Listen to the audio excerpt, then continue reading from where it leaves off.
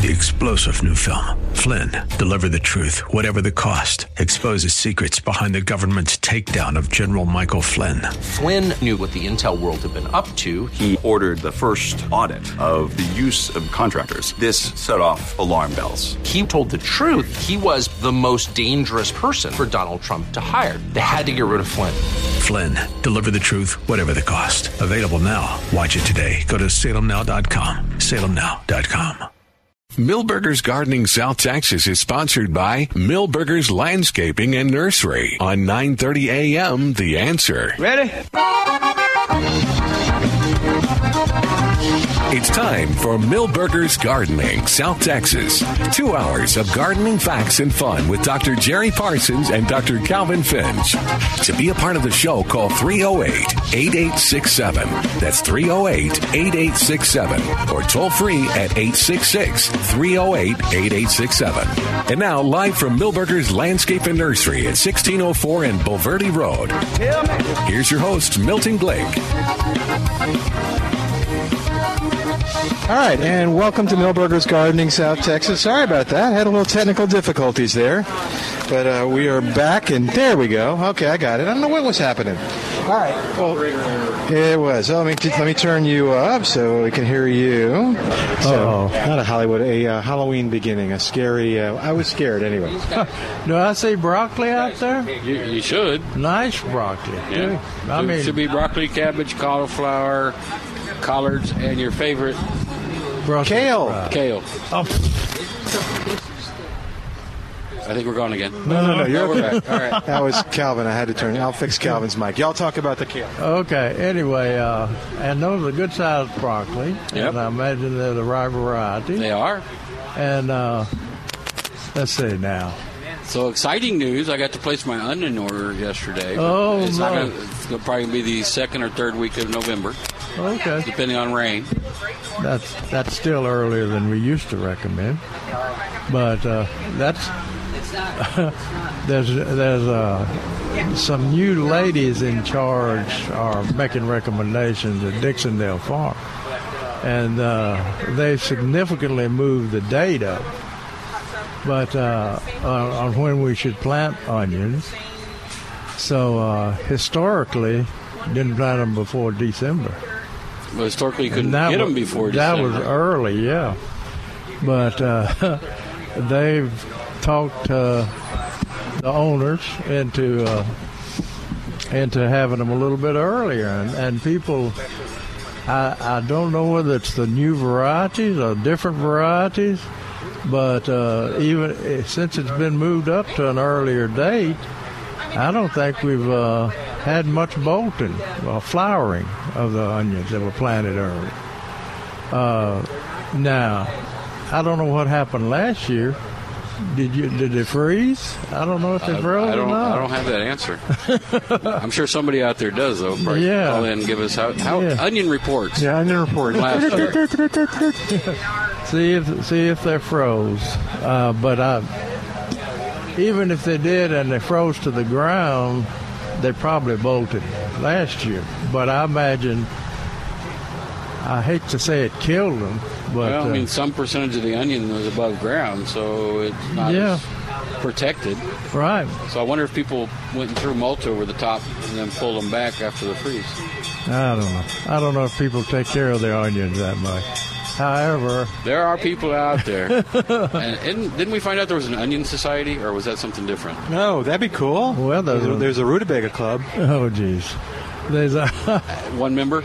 Yeah, two members now. Rutabaga, Ron, and Calvin. Okay. I think I'm pretty sure there's a National Onion Society. I don't know if they call it society, but the reason I know that is because they all got together with Dr. Leonard Pike, who's passed away by now, and to make sure that they produced onion seed of the 1015Y when it first came out, because they have to produce the onion seed way up north, maybe Idaho. I think that's a good conversational point. We need to try to get somebody from one of those onion cultivator people to talk in November when we get our onions in. Okay. Is that Dixondale, you think? Yeah, okay. I bet. They'll know somebody. Oh, yeah, I do. Okay. And, he'd be glad to do. He goes all around the country to these trade shows and everything.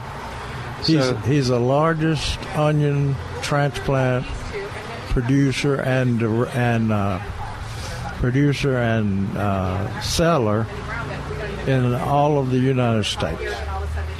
They sell to Hawaii and oh wow, okay. They sell to the West Coast, I guess. All from plants grown right here in Carrizo Springs, Texas. How about Transylvania, since we're in Halloween? They sell onions to Transylvanians? I don't know if they send any to Europe or not. I know they promise that they'll almost deliver overnight, definitely within 2 days, to California. And the way Bruce Frazier, he's the president, and Bruce is a master onionator. Onionator, yeah. Okay, basically a statistician. Oh, okay. And he realized that every time they sent a truck to California with onions loaded, they were losing a lot of freight cost or incurring a lot of freight cost. So he opened a depot in Chicago. Huh. So now, when they harvest, they're going to send something to California and the West Coast. They'll send a truck to Chicago, and then they'll send that on to places in California and West. That's pretty cool. Saved a lot of money. Kept his onions cheaper. And they grow a good quality onion.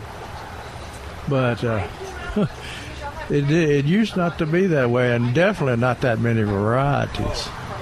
Because used to they had red onions and purple onions and white onions. I remember selling bulblets like 30 years ago. That should never have been done. But anyway. It's not your fault, Trace. Do what I'm told. Told to do, yeah. But and the reason it shouldn't have been done is because those bubblets were from long day onions, and we need intermediate day. Did we know any better back then? Well, and I thought we needed short day. The onion people knew better, and the specialists knew better, but they didn't know how to fix the problem. Because at that time there were probably 4 or 5 onion transplant producers in South Texas, and but now there's only one, and that's Dixondale Farm. We have a trick-or-treater coming up here. Oh, look at the little guy. I tried to talk that other guy, the little fellow, out with a small pumpkin. That's our trick-or-treater. Okay. Hey there, David. Hey, you're going to have to put that pumpkin back. What? That one. In pumpkin. Your shirt. What pumpkin? Mini pumpkins? Yeah. That makes some pumpkin pie. Good afternoon, gentlemen. How are we doing today? David? Good. How you doing, man? Very good. We just we're here at the beautiful Milberger's Landscape Nursery, and we just finished our seminar series. I'll be out here quite a few Saturdays this month. Yeah, so we noticed that. We did next week too, and lawn management basics. So we had a real good time about step by step growing a lawn, not a weed patch, mowing, watering, fertility, nutrition. Is seeds. it too late to plant a lawn? No, it's an excellent time to plant a lawn. Milberger's Landscape Nursery is one of the premier lawn distributors in and around the central South Texas area. That's for sure. So they got one even named after their grandpa. FJ, right? FJ Select, right? Yeah.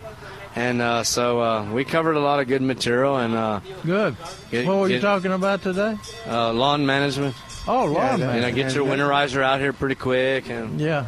You talked about winter vegetables. No, we did that 2 weeks ago. Okay. Part 2 was 2 weeks ago. Yeah. And then next week is fall is for planting. Yeah. So this is prime time for planting. Yeah. And Trace does such a great job with inventory. I walked the nursery, and from shade trees with the CPS Energy tree rebate program to fruit trees, and I mean, did you take advantage of these 6 weeks that we have? Deep moisture. I just had a lady walk up, or a couple walk up, and wanted to plant roses. Roses? They had heard about rose rosette, which we've only found two cases of it in San Antonio. Yeah, it's out there. Is it? Okay. It's out there. I think I was with you when we saw one of the cases. Oh, did you go out there? Yeah, a few years back. Yeah. But she said, "Can we plant roses now?" I said, "Oh, yeah." Yeah. And I guess they've sold out of Belinda's Dream, but, Trace had a... Well, that little mite is a kind of a vector of that virus. So if we go back to just good maintenance and routine and occasional spraying for thrips from the rosebuds and insecticide control, I think rose rosette shouldn't be an issue. Because remember, everybody stopped spraying with these roses. Oh, yeah. So, and then the monoculture of overplanting these roses probably became more of an issue. But occasional maintenance and spraying, I think you wouldn't have that issue. Like occasional, every 7 to 10 days. Yeah, like we used to recommend years back. There you go. Hey, David, have you got a fall gardening guide for her? She was actually... For vegetables? Yeah. We did lawn management today. We did vegetables too, but they have one inside. Millburgers has one. That's right. They use ours, but they put their name on. Oh, but we're on the radio. Sorry. Yeah, it's okay. Live radio. He's yelling in the mic to hey! Yeah. lady walking away. Sorry. So, but anyway, Calvin, I went up to the butterfly garden over here before I walk in the nursery before my talk, and the butterfly is amazing. The garden is beautiful. Yeah. David's talking about the certified butterfly garden here. The staff really does a good job. Of course, it helps that there's about 6 acres of blooms in everywhere here too, and all of the, like the milkweeds and the mistflowers, and our lantanas. Everything is kind of the all-star nectar plants. A lot of good Texas Superstar plants. And then I told Trace that October 1st was the kickoff of the CPS Energy Green Tree Rebate Program. Mm-hmm. And without a doubt, besides the butterfly plants with the SALS program, CPS Energy with the Green Tree Rebate Program, Millburgers does an awesome job on that. And they added citrus trees to that, if you can believe it. What? If you go to their website. Really? Yeah, go to their website. They added a Myers lemon, orange, and grapefruit. Well, that's good. We needed that, David, because we hardly can sell those citrus. So, I mean, this is the place for citrus, buddy. Yeah. I mean, it stays about 3 weeks, and then it's all amazing. So I was amazed when I was reading the list this morning just to check it out, and they added the citrus. But that's good. Let's remind everybody that David was talking about certified butterfly garden, which is you can get it on paper, but if you want to see what you can plant and how good it looks all together, these plants, this garden is here. And plus, as he mentioned, it shows you what the butterflies are there flying and taking advantage of it. So, like, I was doing the turf grass talk right now. I said, well, Millburgers has probably the best turf grass. Just be careful with the traffic on the access road to go check out the turf grass. But I said, when you go over there, for sure, look at the butterfly garden display because, you'll probably, like you said, all the plants that they have. Now, I'm a little disappointed because they pulled most of the zinnias early. Thank God. David. Oh, front page of color. Is there something you can do about this? I mean, this is just getting out of control. Well, I wanted Milton to do something about it. I couldn't do it. He can't rein Calvin in. We recommend fall marigolds. We recommend fall zinnias, too. So, they're good. No, I'm telling people not to. What are marigolds? The marigolds, the fall marigolds? Yeah. As long as we don't have a color picture of a rutabaga, it's all good. Now, if you plant marigolds next to zinnias and count the butterflies on each one, you'll plant a lot more zinnias. I thought you were going to say marigold. And then right when they finish up, it's time for cyclamens, right? Yeah, there you go. Yeah. That article brings all that up. Right now, it's some tough decisions. That 4-week window, Yeah. Do you see who contributed to that picture? Was you? No. Was it Judy? Neil Sperry. Oh, really? Good. Uh-huh. So the little trains. Well, Neil is getting there. Yeah, we got the terror train for. So, the little trains driving by, and I told Trace, they won't let us ride it. Yeah. So I want to ride on the train, dude. He won't let me ride on the train. But I know safety and overweight people like me. Yeah, I think they need to get a heavy duty compartment. But it's for the kids. Look, he's going to get upset. It's for the kids. I know. It's for the kids. Well, I was going to do a this height or under, which you might have qualified. Look at that. Age, height, weight. This is where they went. Well, I kind of like this group. I think I'm one of the tallest. But it's good. They do everything awesome. And the pumpkin patch, Milton. Yeah. Ooh, beautiful. And a lot of little ones, too. Yeah, they're getting little pumpkins, too. Yeah. Well, you know what has happened, though, David? All the little kids have got the little pumpkins. Yeah. So the first thing, the parents bring the kids, and the kids are smiling and talking, and we're interviewing them. The next thing, the parent comes back and said, Did my son leave his phone here? No. Did I leave it here? Or where? So it's a mixed blessing. But they do such a wonderful job. Yeah. It's cool to see the seasonality happening all the time. I don't know if you walked through that area, right the other side of that pecan tree. Did you see those pavonias over there blooming? I've never seen that many blooms. Well, that big bloom, right? It's kind of big, right, the bloom? Yeah. That's what I was noticing, too. Yeah. And that many blooms. Rock Rose Pavonia, that was a superstar last year, so it's a little Malvaceae hibiscus, so it's an awesome, reliable perennial plant. Look at him use those big words.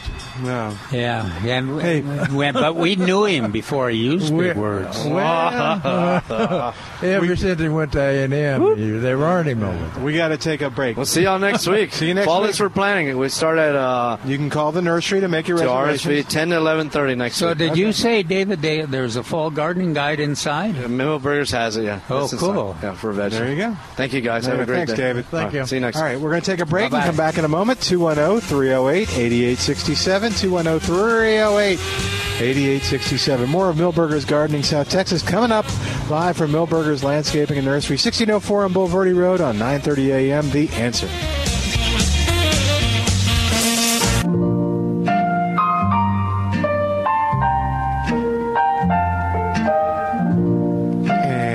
Welcome back to Milberger's Gardening South Texas on 9:30 a.m.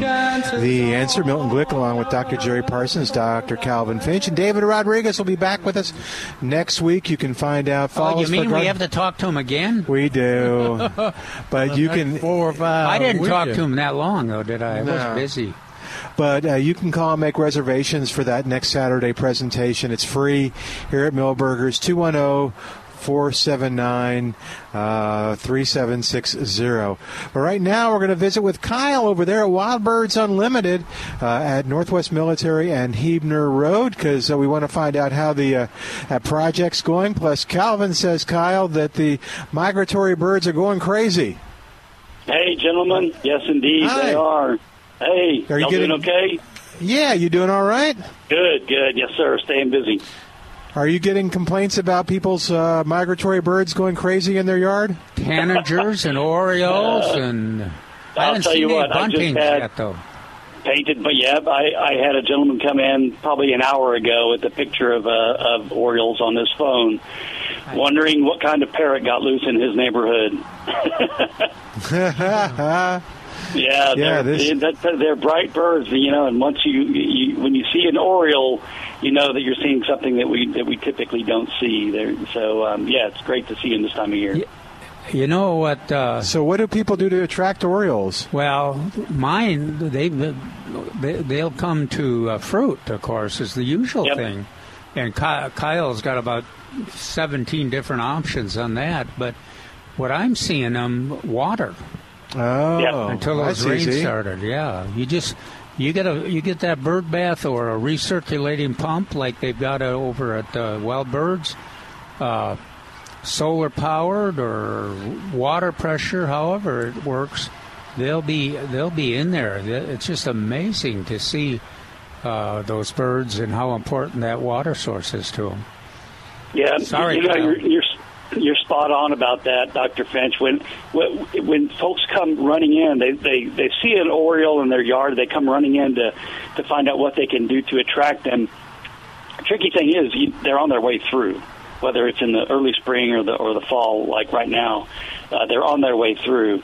And most of my customers who come in and have seen them on a water source. So yeah, it's exactly right. You can put feeders out there, a fruit feeder, or interestingly enough, they like grape jelly. You could put a jelly feeder out to attract them, but the water is probably the biggest draw to get them to your yard. And if you have some kind of moving water, like Dr. Finch said, that's always a bonus. Sherry and I, a couple years ago, we were both doing the water, and we counted, I think it basically was 10 more species, Jerry, wasn't it, when we had water than when we just had feed? Oh, yeah. Yeah, so it really makes a difference. Yeah, and especially during migration, because a lot of birds are coming through that typically aren't going to come to a seed feeder. A lot of them are insectivores. A lot of them are nectar fruit eaters, and but they will come to water. So it's a great pull for different migrants that might not come to a seed feeder. Are these the colorful goldfinches? Well, the lesser goldfinches are, in my yard are everywhere because of all those sunflowers. But they're colorful? Yeah. Oh, yeah. Okay. Yeah. And then the lesser goldfinches. Tanagers, and now I identified a western tanager, which was a little earlier in the migration. I haven't seen one since, but the summer tanagers are what I see a lot of, and Bullock's Orioles. And I would think we would be seeing Baltimore Orioles too. Anybody reporting buntings, Kyle? Oh yeah. I've got we have buntings for a good part of the year. I do have quite a few customers who have acreage outside of town. Buntings they like open country a little bit more than being in the city. Although I will tell you that the first bunting I ever saw in my life was when I was a child in very close to downtown Houston. That's the very first bunting I ever saw. So they do prefer open spaces, but they'll come to specifically millet is one of their favorite foods to eat. What is it? Millet. Millet. And just I see them generally on weeds that have matured the seed. Yeah. Oh, pigweed. They like the little grass seeds. Yes, you're right. Talking to Kyle over there at Wild Birds Unlimited at Northwest Military and Huebner Road, and you can tell in hearing him talk, we talk about how much knowledge they have and how much information, how helpful they can be to help you bring nature to your yard, and you can just tell by the answers and stuff that he's talking about that they're on top of this. Did you? I was kind of watching around the nursery. Did you talk about your complaint about the rufous hummingbirds yet, Calvin? That you haven't seen any? Yeah, I haven't seen it, and I haven't heard any reported even. Have you been hearing?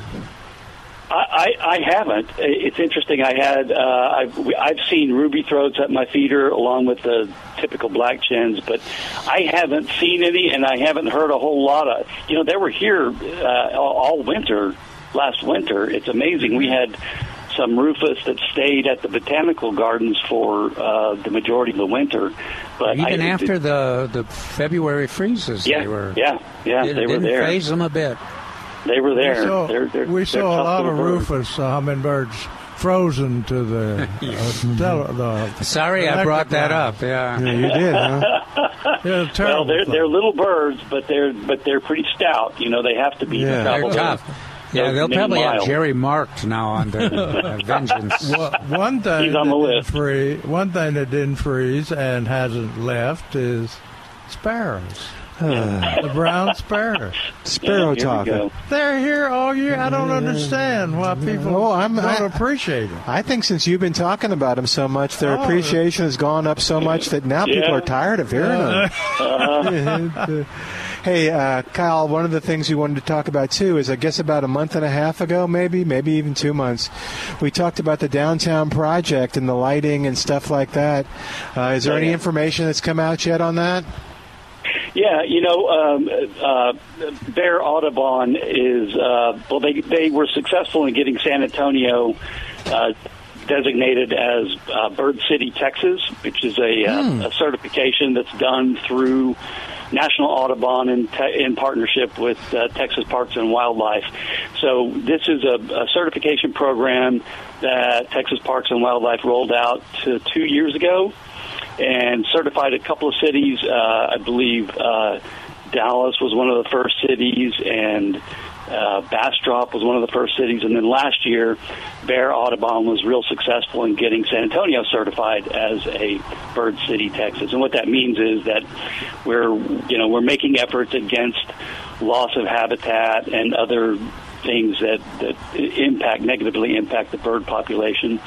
And so in conjunction with that Bird City, Texas certification, they've been working on a couple of projects, one of which is a bird strike survey. So during migration, interestingly enough, birds typically migrate at night.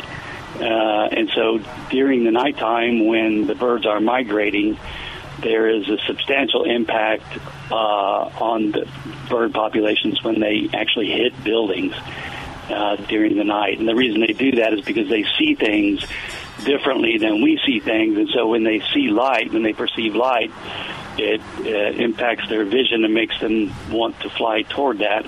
And so they hit buildings, and it's not just tall, high rises. It's lower and medium height buildings as well. And so what Bear Audubon is doing is working to do surveys during spring migration and now during fall migration of matrices of downtown. They designate blocks of downtown San Antonio and do surveys early in the morning before there's a lot of foot and vehicular traffic. They actually walk. Were we able to get the volunteers that we were trying to recruit? Yeah. So they've been successful in getting volunteers to help with that. They are looking for more volunteers during the October downtown surveys. So folks can visit bearaudubon.org and find out how to participate in that. It's an interesting project. Fortunately, downtown San Antonio results haven't been as bad as we've seen elsewhere in other large Texas cities and elsewhere across the country. So our downtown is not as large in very high buildings as, say, downtown Houston, but it's growing, and so we need to be aware of the impact that this has on migrating bird populations as we continue to grow as a city. Do they have any counts on the specific bird types or species that are affected by that? I have not seen that detail. The number reported to me has been much lower than what they expected based on numbers provided by other cities. But I don't have it broken down by species. I do know that about 50% of the bird strikes that they have found were on what they call low to medium height buildings, not just on the help us remember, Kyle, to get as much access as we can to the data when it comes, and we can let our listeners know about it. Yeah, absolutely. You know, you can check in with BearAudubon.org. They're the ones that are driving this project. They've got all the specific data. And also American Bird Conservancy has a really good website with a bunch of resources. It's abcbirds.org. American Bird Conservancy can show a lot of different data. And ABC, there's some relationship between those letters, aren't there? Yeah. They're both looking at me like, well, but it's a good project, and it's a good way for people to be involved on a volunteer basis, just to be directly involved with, citizen science. It's interesting stuff. Yeah. And I'm wondering why our numbers are lower. It could be the route. Yeah, I was wondering if it was that or if it could be. Do you have a theory? Well, it also could be that our downtown isn't as giant as downtown Houston or downtown Dallas. We have some very tall buildings, but the majority of our buildings are older and not specifically much reflect. They're not that tall. The newer Frost Tower is more of that reflective glass. Yeah. So, but it's good news for us. But it sure sounds like it. We need to monitor it. Yeah. Yeah, I've gotten a peek at some of the data, Milton. Have you now? They haven't had one sparrow killed. Oh. That's amazing. This sparrow is foolproof. It's apparently. Well, I don't know about bulletproof. You've told stories in the past. Well, Kyle, cool. Anything else going over there at Wild Birds Unlimited, or tell folks kind of how to get there and how to find you? Yeah, so we're over here at the intersection of Northwest Military and Huebner Road over here, Castle Hill, Chavano Park area. And you can always call us here if you got questions or need some information. We're at 479-BIRD, 479-2473. And always interested to hear from folks about what they're seeing in their backyards and elsewhere regarding wild bird life. Yeah, it's. I mentioned this in the ads that we do, and it really is a very community feel over there with both customers and staff, and people have been coming there probably since the get-go. So, I mean, what would you guess? Do you have just for an idea on the customer that's been there the longest and how long they've been there? Oh, you mean longer than Bill? No, well, Bill actually worked there. He just seemed like a customer. Yeah, the store's been here for 25 years, and we have customers that have been coming here since we opened. So, I don't doubt it at all. It's a good customer base, and I'll tell you what, we've got a lot of new customers coming in the door every day because a lot of folks are looking out their back door, their back window, seeing things they haven't seen before. So they're coming in to visit with us. Very cool. Thank you, Kyle. Thank you, guys. Y'all take care. You too. We'll talk to you soon. Bye-bye. All right, we're going to take a break. While we do, you give us a call. 210-308-8867. 210-308-8867. More of Milberger's Gardening South Texas coming up on 9:30 a.m. The Answer.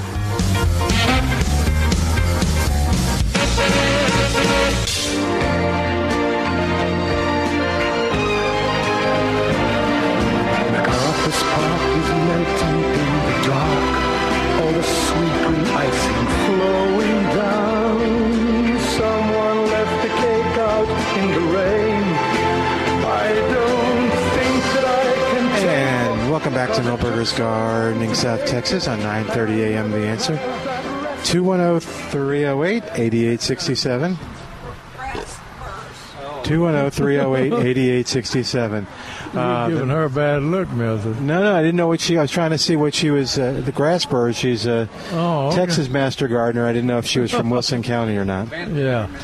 I've heard you talk. Apparently, they have a grass burr issue. Do they? Really? I've heard you say that, I think. I thought they froze. I thought all those grass burrs froze. That and the fire ants just froze down to the ground. And bull nettle. Oh, yeah. No, apparently not. All right, 210-308-8867. Give us a call. Tell us what's going on. 210-308-8867. What you got there? While Calvin is distracted, yeah, I'll read one of his This Week in the Gardens. Okay. Apply acephate. All right. To control fire ant mounds. Yeah. that are active in the vicinity of your family activities. Use a product with spinosad that is labeled for vegetable garden for fire ant activity in okra and other food crops. But suppose the native fire ants are doing that. Remember I discussed that? Yeah, you'll have to ask him. Well, I think it's better this way. You think it's better just this way not to have to ask him? I see. Okay. Remember the hamburger? Yeah, I do. No, I remember that we had this conversation. It's a good question. Okay. I don't think you heard a thing. What's that? I don't think Calvin heard a thing. No. To that lady. But anyway, and the idea that Neil Sperry furnished this Xenia picture. Did you he and that? Calvin are in cahoots. No, I saw the picture. It's beautiful.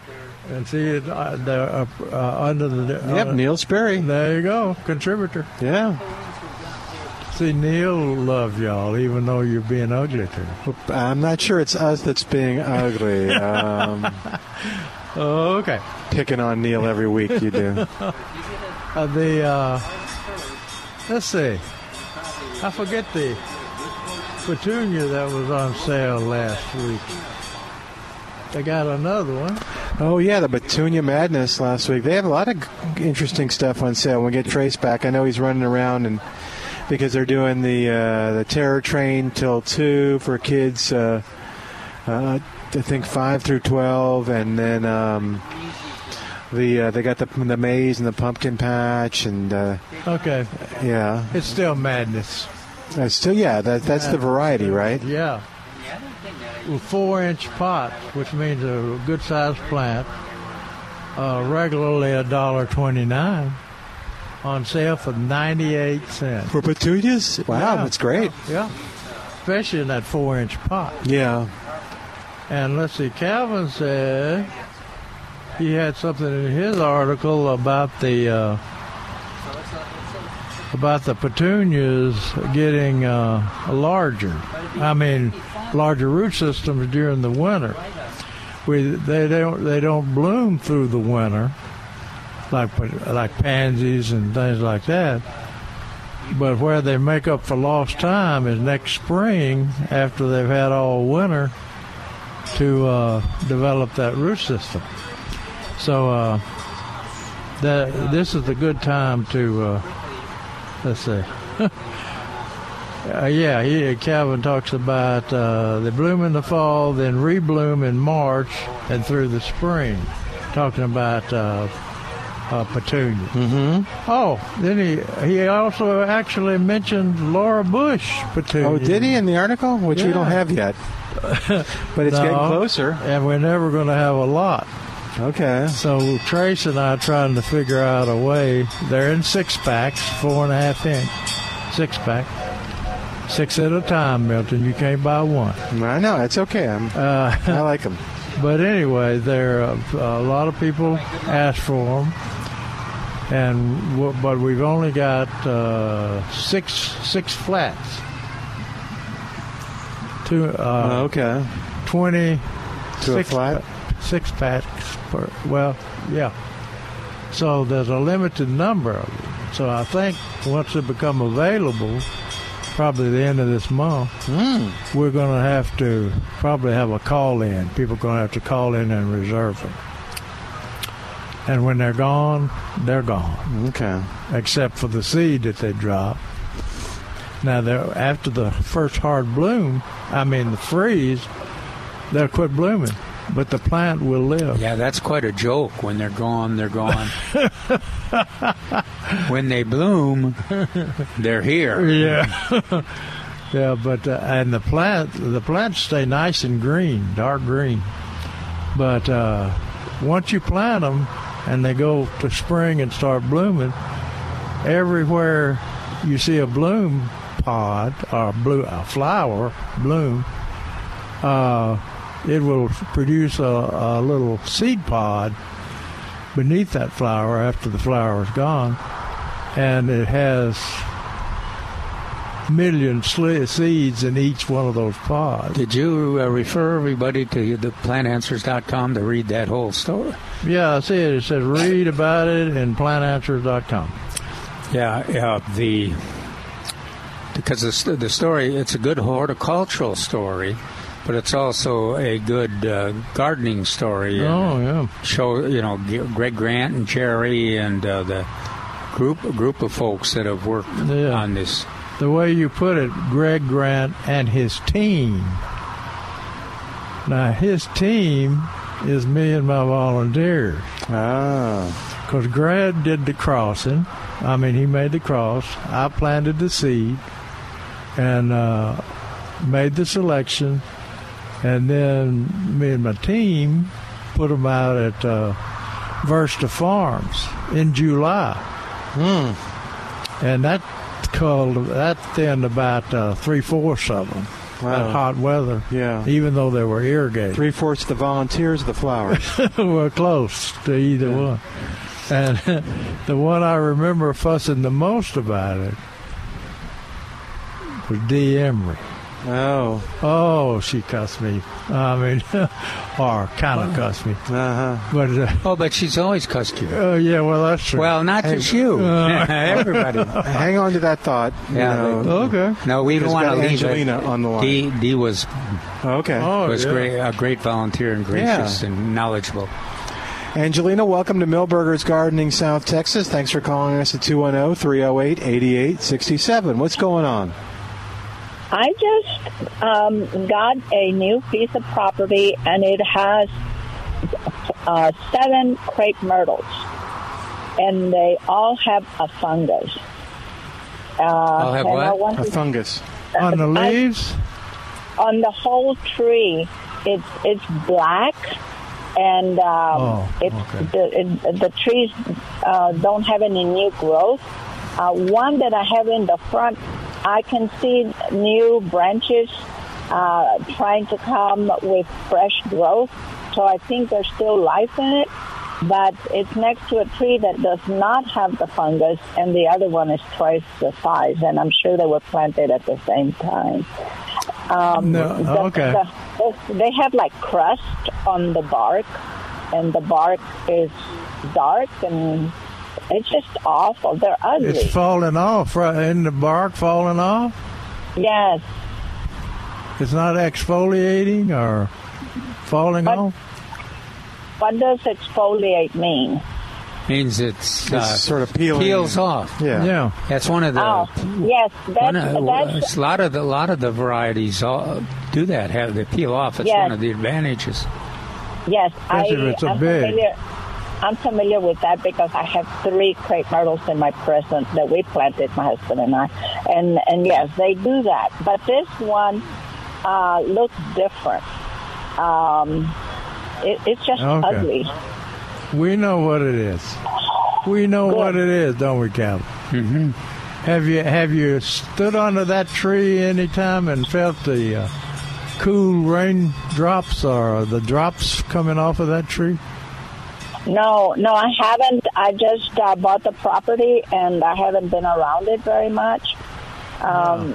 It's not very tall, and the one in the front has a little bit of an umbrella. The others are just growing straight and not very tall.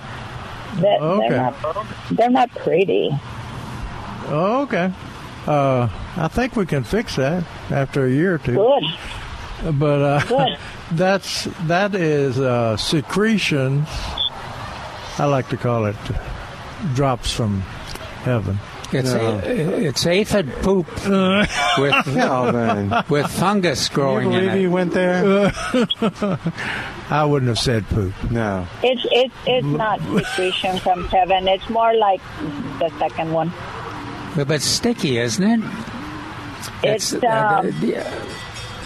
it's a fungus growing in that. I was just teasing, but it is. Yeah. Originally, it's from the aphids that honeydew they call it, because it's a sweet, sticky material. Yeah, if you lick the bark, sometimes it'll be a sweet taste. Don't lick the bark. Come on, Beth.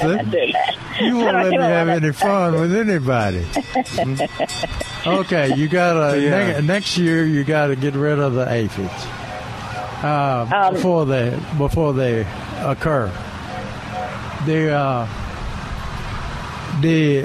I tell you what. Do you get on the internet very much? Not much. Okay. I'm not very good at it, but I can certainly work on it. Well, they've got a program that's they worked out where they put a systemic, meaning get into the plant itself, insecticide around the root system, so it'll be uptaken into the tree and manage the aphids in the spring. You do it in the spring, early spring. Okay. And I was telling you to look for aphids on crepe myrtles. Do a search for that, and you'll probably find the name of that chemical, that product. Okay.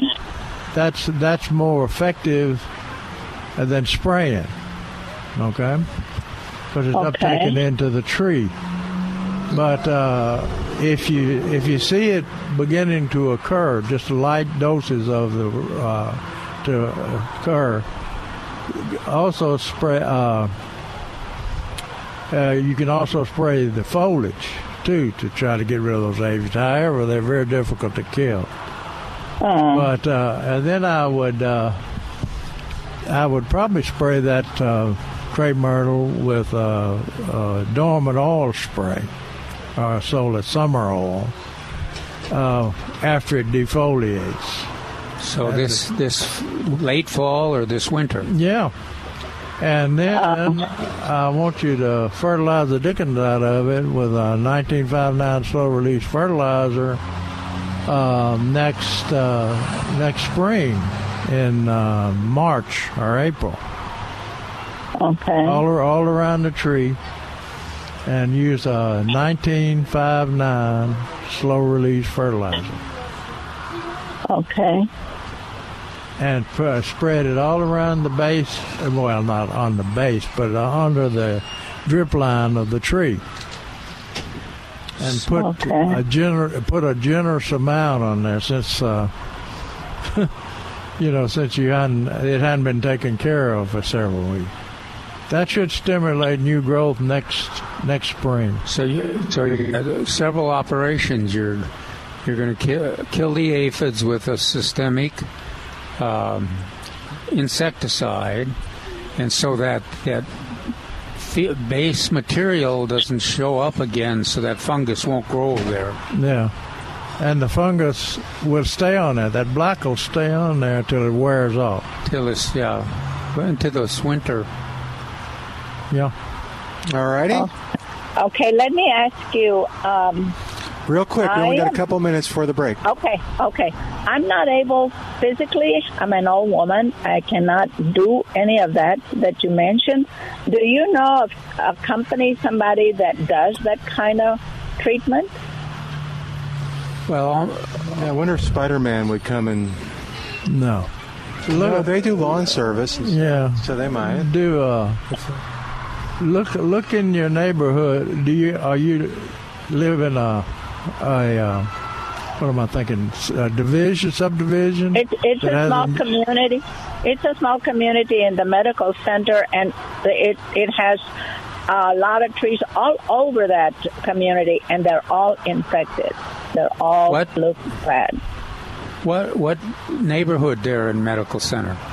It's I don't remember the name of it, but it's off of Hamilton Wolf and Babcock. Well, let's do this. Y'all think of somebody, but we're going to probably give you a couple choices. One is going to be, because I know Spider-Man talks about doing trees and stuff, so if not, he'll steer you in the right direction. Great. And that's Spider-Man Pest Control. Okay.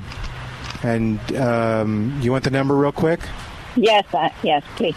210-656-3721. And who else, guys?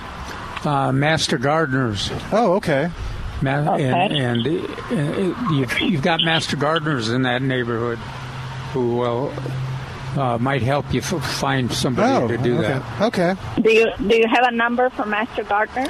No. You call the extension office, Texas A&M AgriLife Extension, and ask for the master gardener on duty, and then tell them that we referred you to get some help from some guidance from a master gardener in that neighborhood. All right, we got to run, Angelina. Thank you bet. so much, guys. Really Sure, you bet. All right, we're going to take a quick break, get you caught up with the news. I'm Milton Glick, along with Dr. Calvin Finch and Dr. Jerry Parsons. We'll be back with more of Milberger's Gardening South Texas. Call us in the meantime, 210-308-8867. 210-308-8867. More coming up on 9:30 a.m. This is The Answer. Milberger's Gardening South Texas is sponsored by Milberger's Landscaping and Nursery on 9:30 a.m. The Answer. We're back with Milberger's Gardening South Texas.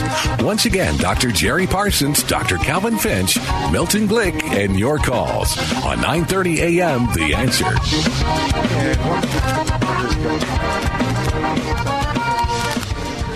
210-308-8867. 210-308-8867. There it is again. Okay, we're gonna get a new piece of equipment for tomorrow. Or 210-308-8867. Or come on by and visit with us at 1604 M Boulevardy Road and ask your gardening questions in person. And lots of folks out here having a nice time. David got through talking. David talked to us about the next week's Fall is for Gardening. And we mentioned that they could call and make their reservations for that by calling 497-3760, I believe. That's correct. 210. 497-3760. Yeah. So you can get in line for that. What else is going on, Trace? You got some neat stuff in the ad this week. Yes. Yeah. Some things that we hadn't had before and like new varieties of things. So there's a celosia in there that's pretty cool. Yeah. I saw them on that far table when I walked in. And they're Kelos celosa. And I usually think of celosa with the big head or the big brain head. The one looks like brain. That one's cool, but very few growing operations grow that one anymore. Yeah. But this is the best one for fall. Yeah. It puts on those big, colorful, fallish colored spikes. Yeah. And we don't have to worry about them making that big brain.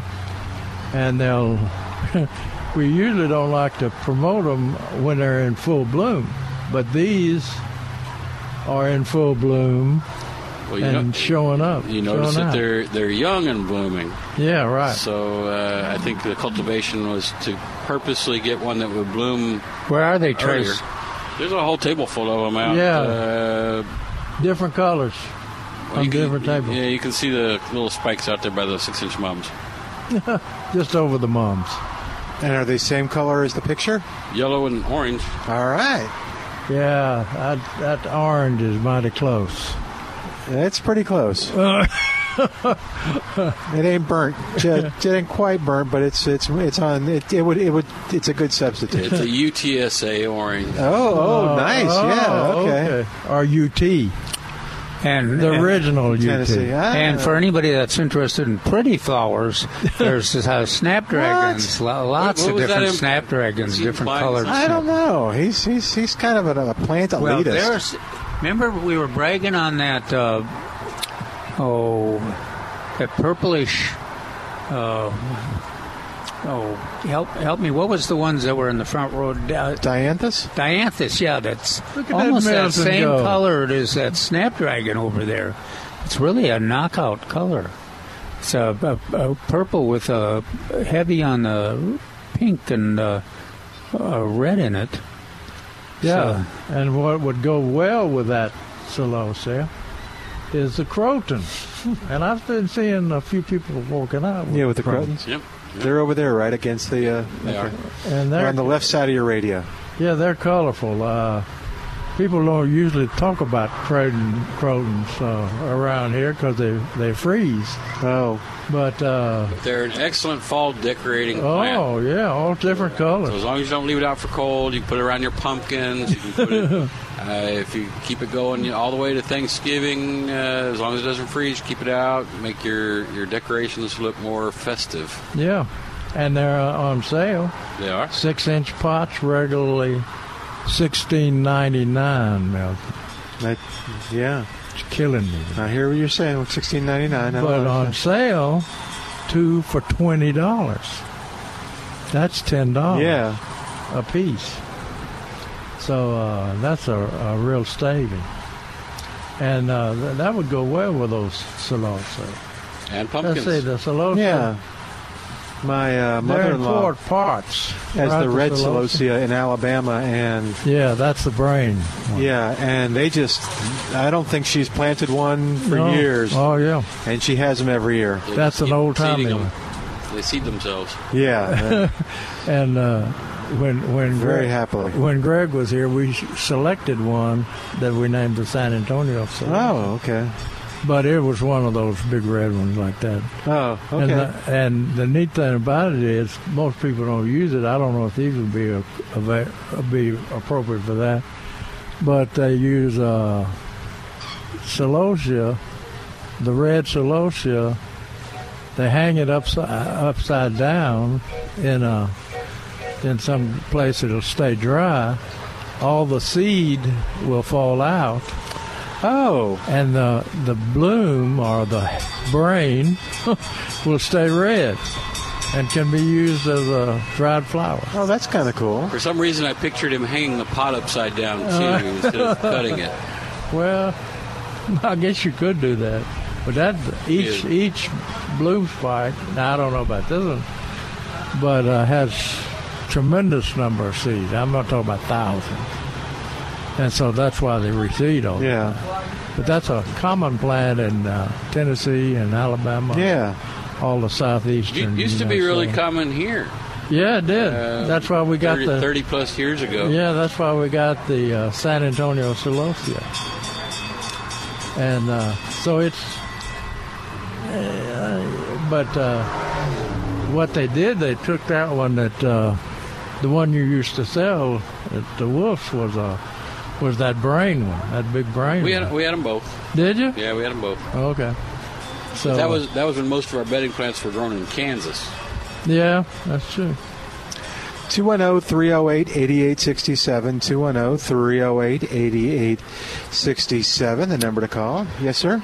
Well, and we still have the firebush, and the migrating hummingbirds are responding to the firebush. Have we got this fire spike, too? I think there's a handful still on the table. I got somewhere. mine. It's still green. Well, you know what we're talking about for the listeners. The firebush is for full sun, and mine has been in place in a container, about a 14-inch container, for every year for 15 years, and it blooms up a storm right now. And, yeah, I've noticed them in parking lots and landscaping, and they're gorgeous. They're showstoppers. And the hummingbirds respond to them, especially the migrating hummingbirds. They come in waves, and you might not see them for three or 4 days, and then suddenly there'll be 6 or 7 of them. But we talk about the fire spike, too, because that is one to use in the shade if you just got a shady situation.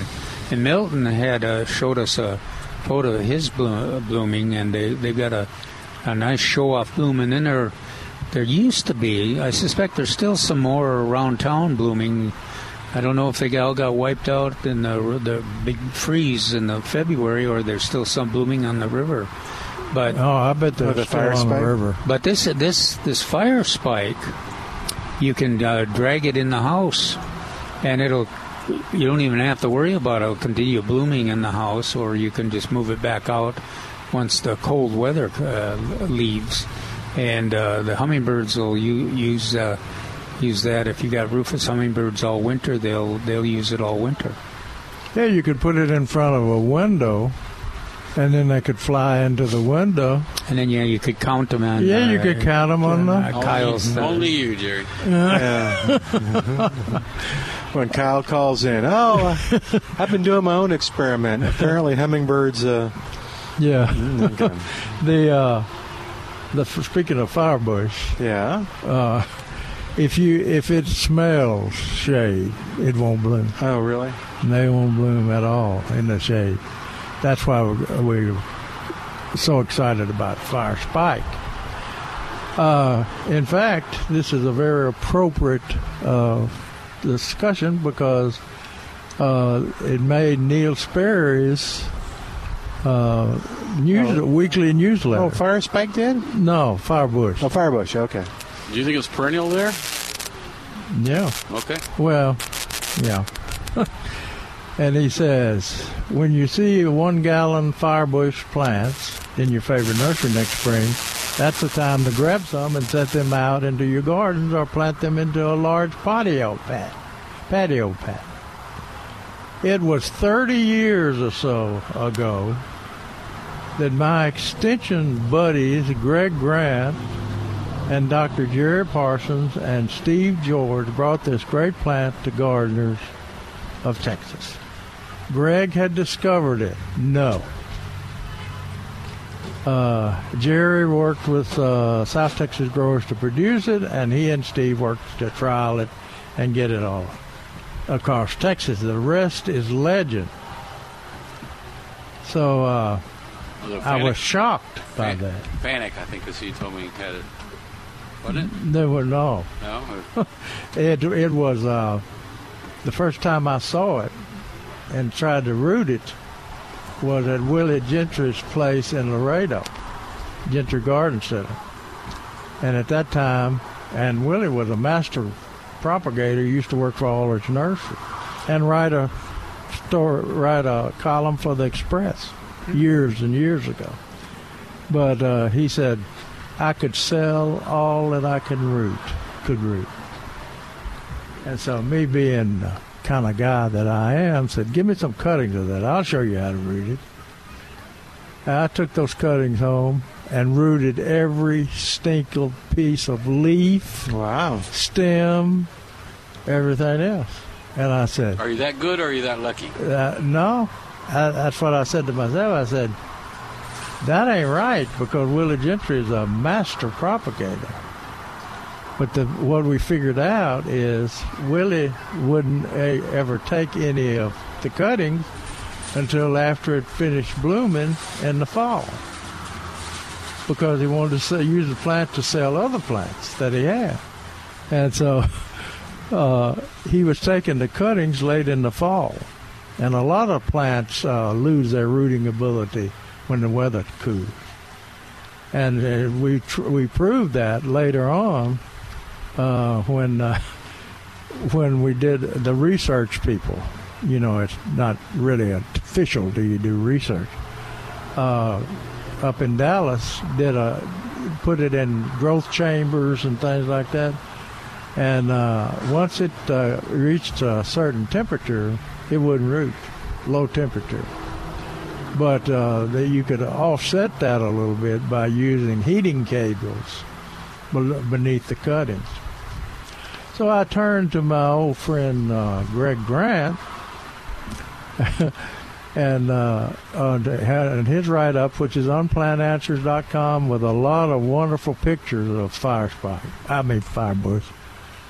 And on plantanswers.com, under this heading of firebush, under the listing of subject matter, and he says, Dr. Jerry Parsons, notorious Texas Agricultural Extension Service horticulturist in San Antonio. That's Greg being snide. Is created with the introduction of firebush as a Texas bedding plant. So, and he didn't mention that I named it firebush, because originally it was referred to as scarlet bush, hummingbird bush, which I figured we had enough of those.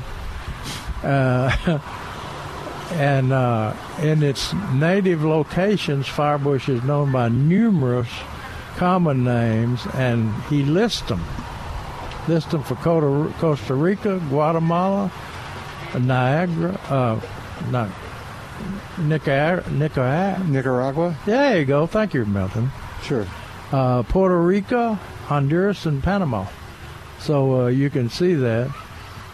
And it was named a Texas Superstar. It was the second Texas Superstar. Wow. Summer 1990. What was the first? Huh? What was the first Texas Superstar? Blue Bonnet. Blue Bonnet? Wow. Okay. Don't ever forget that now. I will not. Side note, we're supposed to start writing down our ideas for Texas Superstars. Are you? Okay. So apparently David listens, but he doesn't write down our suggestions. So we need to write them down for Who is we? Am I included in this? Yeah. You're the only one that can type. So okay. So you'll have to write them down. I'll type them up. And he said when he was up here talking to us that Pavonia was on the list last year. Oh, but didn't make it? And I'm looking. Where are you? Look at that. Wow. I've never seen Pavonia bloom that much. No, it's with that big a flower. That's a big flower, and it's bushier than I've seen it. We have some at work. Yeah. That they use, and it's kind of scraggly, and it's got a lot of air between the green. Yeah. But not those. The bees love it. Okay. And the hummingbirds like it. Do they really? Oh, yeah. And the butterflies. Butterflies, yeah. And we're not seeing as many butterflies today. I know. Today is skimpy. You're right. I haven't seen a hummingbird either here. But, who was it? Was it David telling us about the Certified Butterfly Garden when he came by? Yeah. It was loaded, he said, with butterflies. Okay. Well, he gets there early, so maybe. But y'all said the butterflies like the hotter the day, the better, or? Oh, yeah, I think that's fair to say. Okay. Yeah. Sorry. I would have been disappointed if I'd have brought my net out here to whisper to these. So how do we get Pavonia to Pavonia. Pavonia, whatever. To be a Texas Superstar. It was nominated and accepted last year. Oh, it was accepted. You just said, I just heard it was nominated. I thought maybe it didn't make it, and we had to come to its rescue. Well, almost everything that the Superstar bunch recommends or mention becomes a superstar. Are there any, who's left on the team? Are there any of the people that would... Dr. Stein, David Rodriguez. I think David's the main functioner, yeah. Because he's had nursery experience. He has. And that helps. Yeah, for sure. we used to have a bunch of researchers from Texas A&M on there. Jeez. The plant has to sell. Yeah, right. So if it can't sell, what good is it as a Texas Superstar to anybody?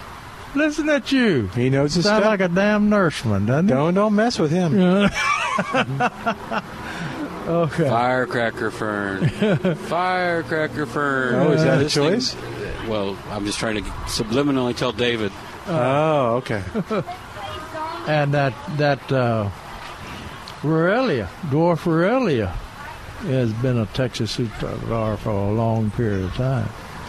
So, but David really added I hate to say much good about him, but he's added a new dimension to that committee, because the researchers, they don't know. They don't know. And David been around nurseries all his life. It's a different philosophy. Yeah.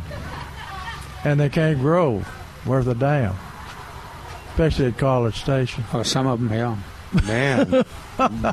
Well, I mean, we've had good plants rejected because they couldn't grow them at College Station. Larry's a pretty good researcher, and he can still grow. He grows stuff well. Yeah. He's an extension.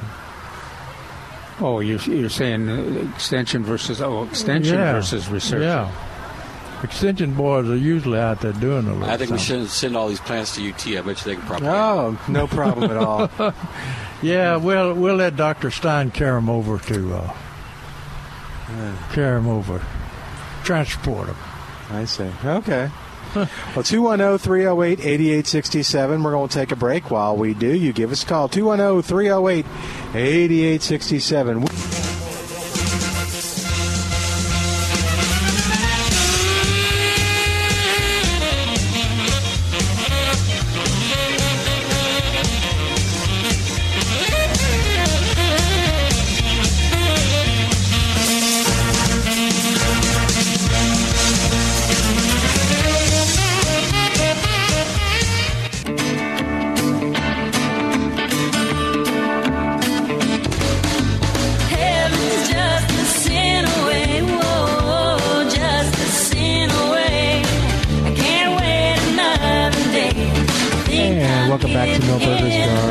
South Texas on 9:30 a.m. The Answer. 210-308-8867. 210-308-8867. And toll free, it's 866-308-8867. All right, so let's see. Calvin, do you want to talk about that? That one woman at the beginning of the show was talking to you for a while. It was kind of about two different trees and stuff. I don't know if you want to get into that or. The issue was palm tree with pilot palm, and the symptom appeared to be. I think Jerry agreed with me. A classic situation of too much water. They were getting watered once a week. And it was well drained. That was the only thing that saved it. But it was still showing a symptom of the foliage declining. And the kind of the kiss of death was that there were sweet potatoes. Oh. And sweet potatoes were wilting if she didn't water them every couple of days. And of course, if you water a palm, you don't need the same. It's the water. Well, and palms are. You can't hardly kill a palm by not watering it. But so she agreed to try an experiment, and the palm was the most important thing. So she was going to cut way back on watering. Only water when it dried to 3 inches, and see what happened to the sweet taters. I think she would get an immediate kind of reaction and kind of a decline. But they might hang on for quite a while, but she might have to. I suggested she keep her eyes open for something else. I couldn't think of anything, Jerry, in terms of compatible with palms. To be an under. Like a container. There obviously is some things, but I couldn't think of what they. At that point, I couldn't think of what they were. Well, I know you transplant them in the summer. Yeah, and you not in the winter. Well, do you remember when the botanical garden transplanted all those? Huge ones. They killed like half of them. It's hard for gardeners that have been taught like we are to water everything, because if you do that to palm trees, they don't live. That and Sinisa. Yeah. Are two things that, I'd say most of the natives are very sensitive to. Now you could extend that list if you plant things in pots or soils that don't drain well. Oh yeah. If things stay soggy, that's pretty tough on any plant. Except there's a few, hibiscus. And there are probably 10 or 12 plants that you can list that can deal with soggy soil. Iris, not all iris, Louisiana iris. So there's, if you think about it, you review the available material, go to Plant Answers, go to the website. You usually can find something that'll meet the needs of whatever dilemma you're in. Yeah, I'm excited. I got a question on the internet on plantanswers.com, and from somebody that says that their coral vine got killed in the freeze, and I know a lot of them have come back. Oh yeah, because the tops always freeze back, the vines, I guess you'd call it. But comes back from the root in a hurry. A cold stare kind of kills them back a bit. So he said, well, if it hadn't come back now, should I replace it? And I was going to write him back. I said, good news. You should replace it, and you should use a red one that we've been trying to get on the market for years and years. But now, Milberger has the red one. Should we say red coral vine, Mil? Oh. Is that yeah. Double? I guess. I don't know. We could call it Queen's Crown. Well, it's like pink bluebonnet. There you go. But anyway, they have a guy just walked through with one from the old Color Spot nursery right outside of town here. But when I got them some cuttings of the red one, and because it's a vine. I mean, that thing, as you well know, on your fence, it's a vine. And my house now. But they had a fellow out there in propagation, that said he could grow it and sell it for enough on a trellis, on a little trellis that they put in the pots, 5-gallon pots. And with a machete tape to it? Yeah. Yeah. But I thought they'd lost everything. Lost all of it, which often happens. But they've got some. They've got some here, and quite a few of them here. Yeah. Now it's called Fandango, and it was found and selected by James Spivey, who used to work for Color Spot. Now this has got coral vine's got a lot of good characteristics. Oh, yeah. It's hard to beat as a pollinator source of nectar. It's beautiful. Oh, yeah. And of course the hummingbirds love it. And it will cover, if you've got a kind of a secluded area or a old shed that's fallen down and you want to cover it, works really well for that. But it is, as we've mentioned, it's very aggressive and grows over the top of things. The saving grace is that it is sensitive to the cold, so the minute it gets below 40 degrees, it quits growing, and then get down to... not, it's going to come back. Yeah, 30, get down to 35 or so, and it's done for the year. Yeah, but it'll be back. And this red is so red, it's vibrant red, that it's one of those plants. Flare hibiscus is like this. It's one of those plants that has a flower that's almost impossible to take a good picture of. Oh, wow. Digital picture of, because it's it's like flare, like the when you light a flare.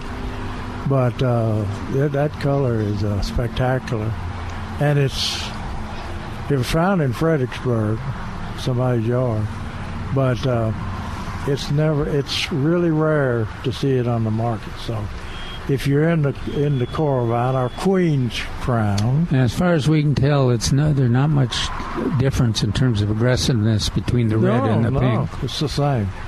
In fact, the cuttings that I took out to Color Spot, I got off the top of a garage, kind of a lean-to, overhang garage. And so, why does that surprise me?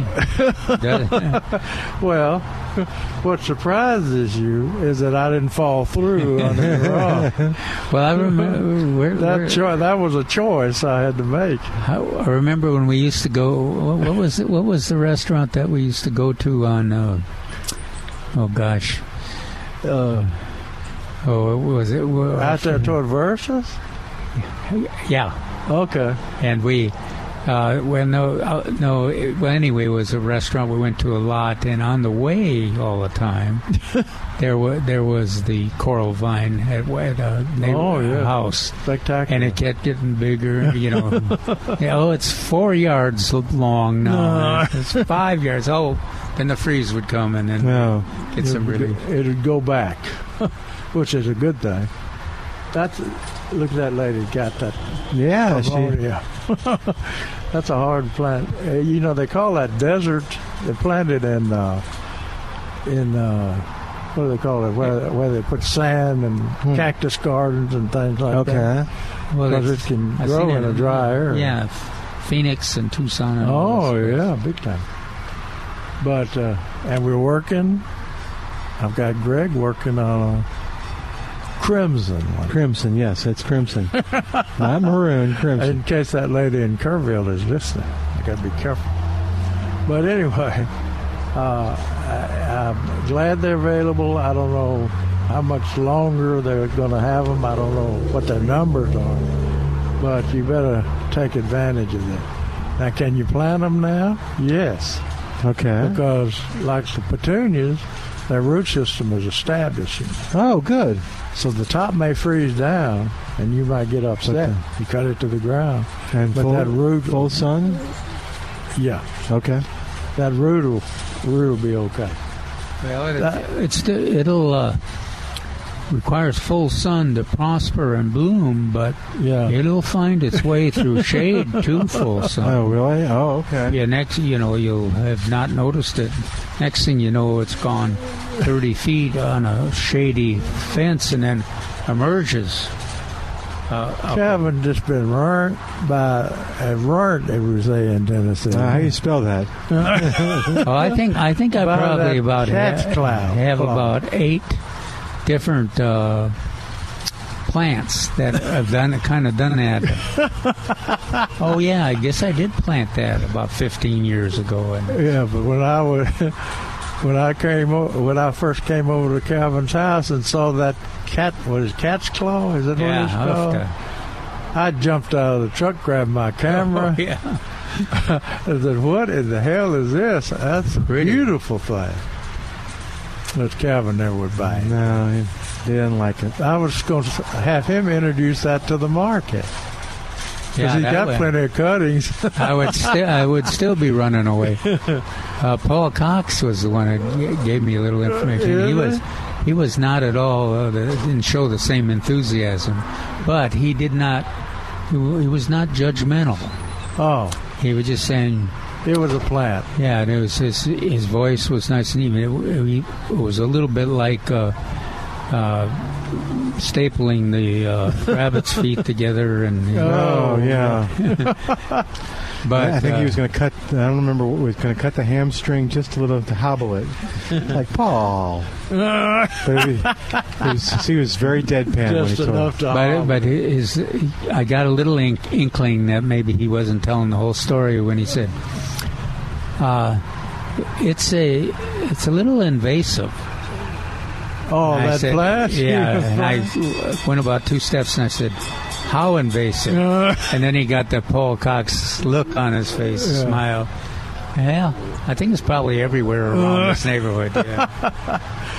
I got a question from San Angelo. One of my buddies up at San Angelo. And he says, "Hi, Jerry." Oh, that's a good way to start.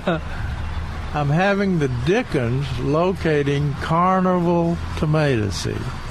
Oh, that's been a while. Really, Calvin? A long while. This was my best producer last year here in San Angelo. Huh. Would you have any suggestions where I might order some seed? Thanks.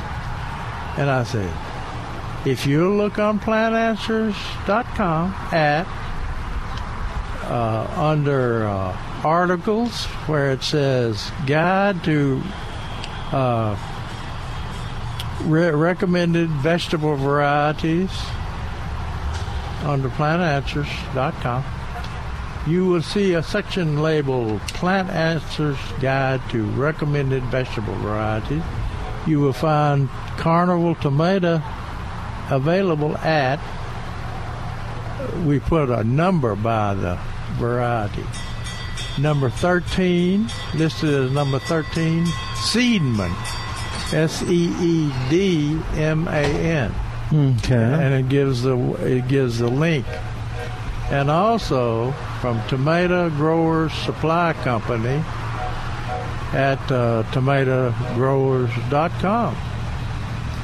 Now, I'm assuming, you know what happens when you assume, though. Yeah, don't tell us. I'm assuming that they still have Carnival, because like Calvin said, that's way back there. That's right after Big Set, which is right after the first hybrid. Well, 210-308-8867. Tell us what's going on in your gardening world while we take a break at 210-308-8867. Toll free, it's 866-308-8867. More of Milberger's Gardening South Texas coming up on 9:30 a.m. The Answer.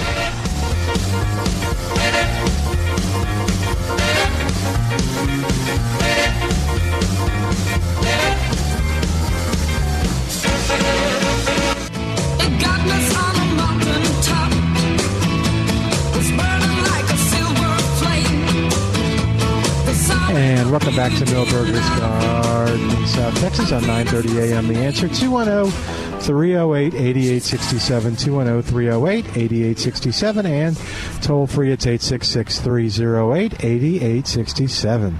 This fellow in Ron's night in San Angelo closed with a statement that our 10th annual fall symposium was another hit. Felder Rushing, John Thomas, along with Dr. Becky Grubbs, were all super presenters.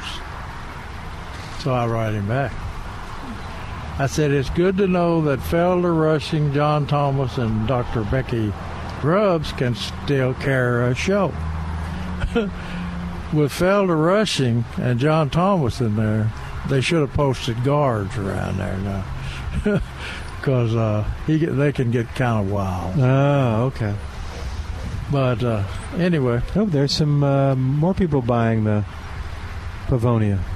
With they're with the blue plumbago. They're unbelievable. That looks nice together. Yeah, it does. We got a question. I don't know if I did this last weekend or not. It said from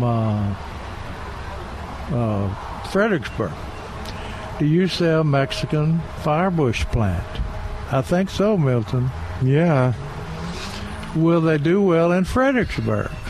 Oh, and I don't know the answer to that. I imagine they will if they're a Texas superstar. Well, what? Okay. I thought Texas superstars had to have a history of doing well. They're supposed Texas. to, but we've kind of run out of those. Oh, okay. We've run out of the firebush type. Okay. I always wanted a Texas superstar to bloom all summer long. Okay. And freeze back in the winter. And come back from the ground. And what does that do? That causes the people to cut them back to the ground, which most people won't do with perennials, like salvias and stuff like that. But these plants make you cut them back to the ground. It said, I can only find the compact one at H-E-B. And I want the one that grows like a tree. Thanks. Well, you're a very smart person, Bonnie. Because the compact one, and we sell it here too, and it stays small, doesn't bloom much, and so I like the big one too, which they have in good stock right now. Yeah, and I'm guessing when I've seen them, and how tall does the compact one get? There it is right there, man. That's the compact one? Yeah, look at all those blooms on there. Well, not only is the plant a small plant, the blooms are small. Oh, well, maybe a little. I don't know. There's some that have them. What about the ones in the front? Are those compact also? They're all compact. Okay. Well, those are okay. No, Milton. All right. You've got to observe and report what you see. And only like the same stuff he does. Yeah, pretty much. Where are the zinnias? Kevin, have you got any of those plants at home? Not those little ones. Yeah. You need to get those. Look, you can have smaller blooms, smaller plants. I don't care for them. Oh, really? I like the full size. The poor little ones. Is that what I just got through saying? Yes. No, but but Milton needs to make a decision based on what he wants to accomplish. No, he never has done that. No, that's true. He doesn't know what he wants. Yeah, I just buy one and put it in and see what happens. Hey, we got Raul on the line at 210-308-8867. Raul, welcome to Millburgers Gardening, South Texas. What's going on with your St. Augustine? Yes, good afternoon. Hello, gentlemen. See, hey. So let me put you on. I'm getting off of my Bluetooth, so let me see if this sounds better. Okay. No, you sound kind of quiet now. Okay. Oh, that's much better. Oh, yeah. That's a lot okay, great. Yes, sir. My question is, when the St. Augustine grass with the heat and the dry weather, when it gets really wilted, on the weekends, is it a bad idea to mow that, or is it better not to mow it? The St. Augustine gets what? Wilted on the weekends. Oh. I don't. Does it perk up the next day? No. Hello? Well, that's what I'm asking. Is it... no, if it's wilted, and then it's just shorter. Like if you mow it, is that bad to mow grass when it's wilting? Well, it kind of is. But it doesn't kill it or hurt it, but you're taking a lot of wilted leaf blades off. So if your grass wilts and is probably indicating that it might need watering in certain spots, which you can do with a handheld hose. Okay, I just heard others say that it's better to cut it so that it doesn't have to work as hard because it's shorter. But I wanted to ask you. That's true. Where are you on a rocky soil? Where do you live? No, South San Antonio. Okay, well, you got deep soil over there, don't you? Yes, sir. Okay. And it's regular St. Augustine. It's growing in the sun, right? Right. How old is the St. Augustine grass? I'd say about 10 years old. Yeah, okay. How often you water it once a week? How deep how long do you water it? For about an hour. Let's try and water it deep. Might want to just do it with your good soil over there. You might just want to water it a little longer. Maybe with one of those soaker hoses, sprinkler hoses, I think they call them. Because you're close. An hour is not too bad. Yeah. But it depends on the kind of sprinkling system you have too. But yeah, you've got the soil, you've got the right grass, and just maybe a little more time on the watering, and you should be. A lot of folks that, like Jerry was talking about, that have rock and really thin soil, they don't have a lot of options. Yeah. But you do. You can just extend. You can comply with the once a week watering rules or recommendations, and still get enough water into till that lawn to have it do well. Okay, so on the weekend it would be okay to cut it? I'm sorry? Yeah, would it be okay to cut it? Yeah, just mow it, but if you want to do it 100% the right way, and it's your water day, I would water those areas that have wilted, and like Calvin says, do it for a longer period of time, slowly, so that the water soaks in. And is this in a heavily trafficked area, or is it in the sun, or is it in the shade? It's full sun, and no, there's no traffic there. It's in the backyard, no traffic. But we noticed that... did y'all hear there was something driving by? I didn't hear. Is it full sun or no sun? Oh, full sun. Oh, full sun. Okay. Yeah. Okay. That may be why you have to do just a little more than an hour. It depends on your system, to your sprinkler system. Slow soaking. Yeah. Just experiment a little bit. Shouldn't take too much more. Okay. Good luck. Well, that's good information. All right. Thanks, sir. All right, that'll free up a line. Thank you. You too. 210-308-8867. 210-308-8867. So after the little range that we got, I don't know how much we got, though. Did we get a lot on? Well, 0.6. Well, 0.6 of an inch? Or? Well, depending on where you got. I saw... I thought I saw a report where some places got 2.23. Oh, my goodness, really? I wonder what it was near the airport and stuff. Yeah, it must have been. But the then 0.2, this last rain was 0.2. The St. Augustine perked up, and now I didn't have to mow it before, and now I got to mow it. It's growing. Uh-oh. Yeah. I'm sorry, man. I know, but it's a good problem to have. But it also, again, is another example. Jerry and I talk about all the time. Containers, some containers didn't get any water because of the foliage cover. Yeah. Just sends the water down the side of the containers. And even if you did some of your winter garden plants, your broccoli and cauliflower and such, if they got the big leaves, limited root system, they'll be wilting. I bet, just like we've had a few of our gardeners describing today. Yeah, I see a lady over there that's got ornamental kale. All right. And now she's buying some regular cabbage, I think. And the broccoli is over there to her right. Now remember, these are nice-sized broccoli transplants. And that's Green Magic. And remember that from the time you plant that broccoli into the ground, into your garden, it's going to be 60 days before you harvest the head.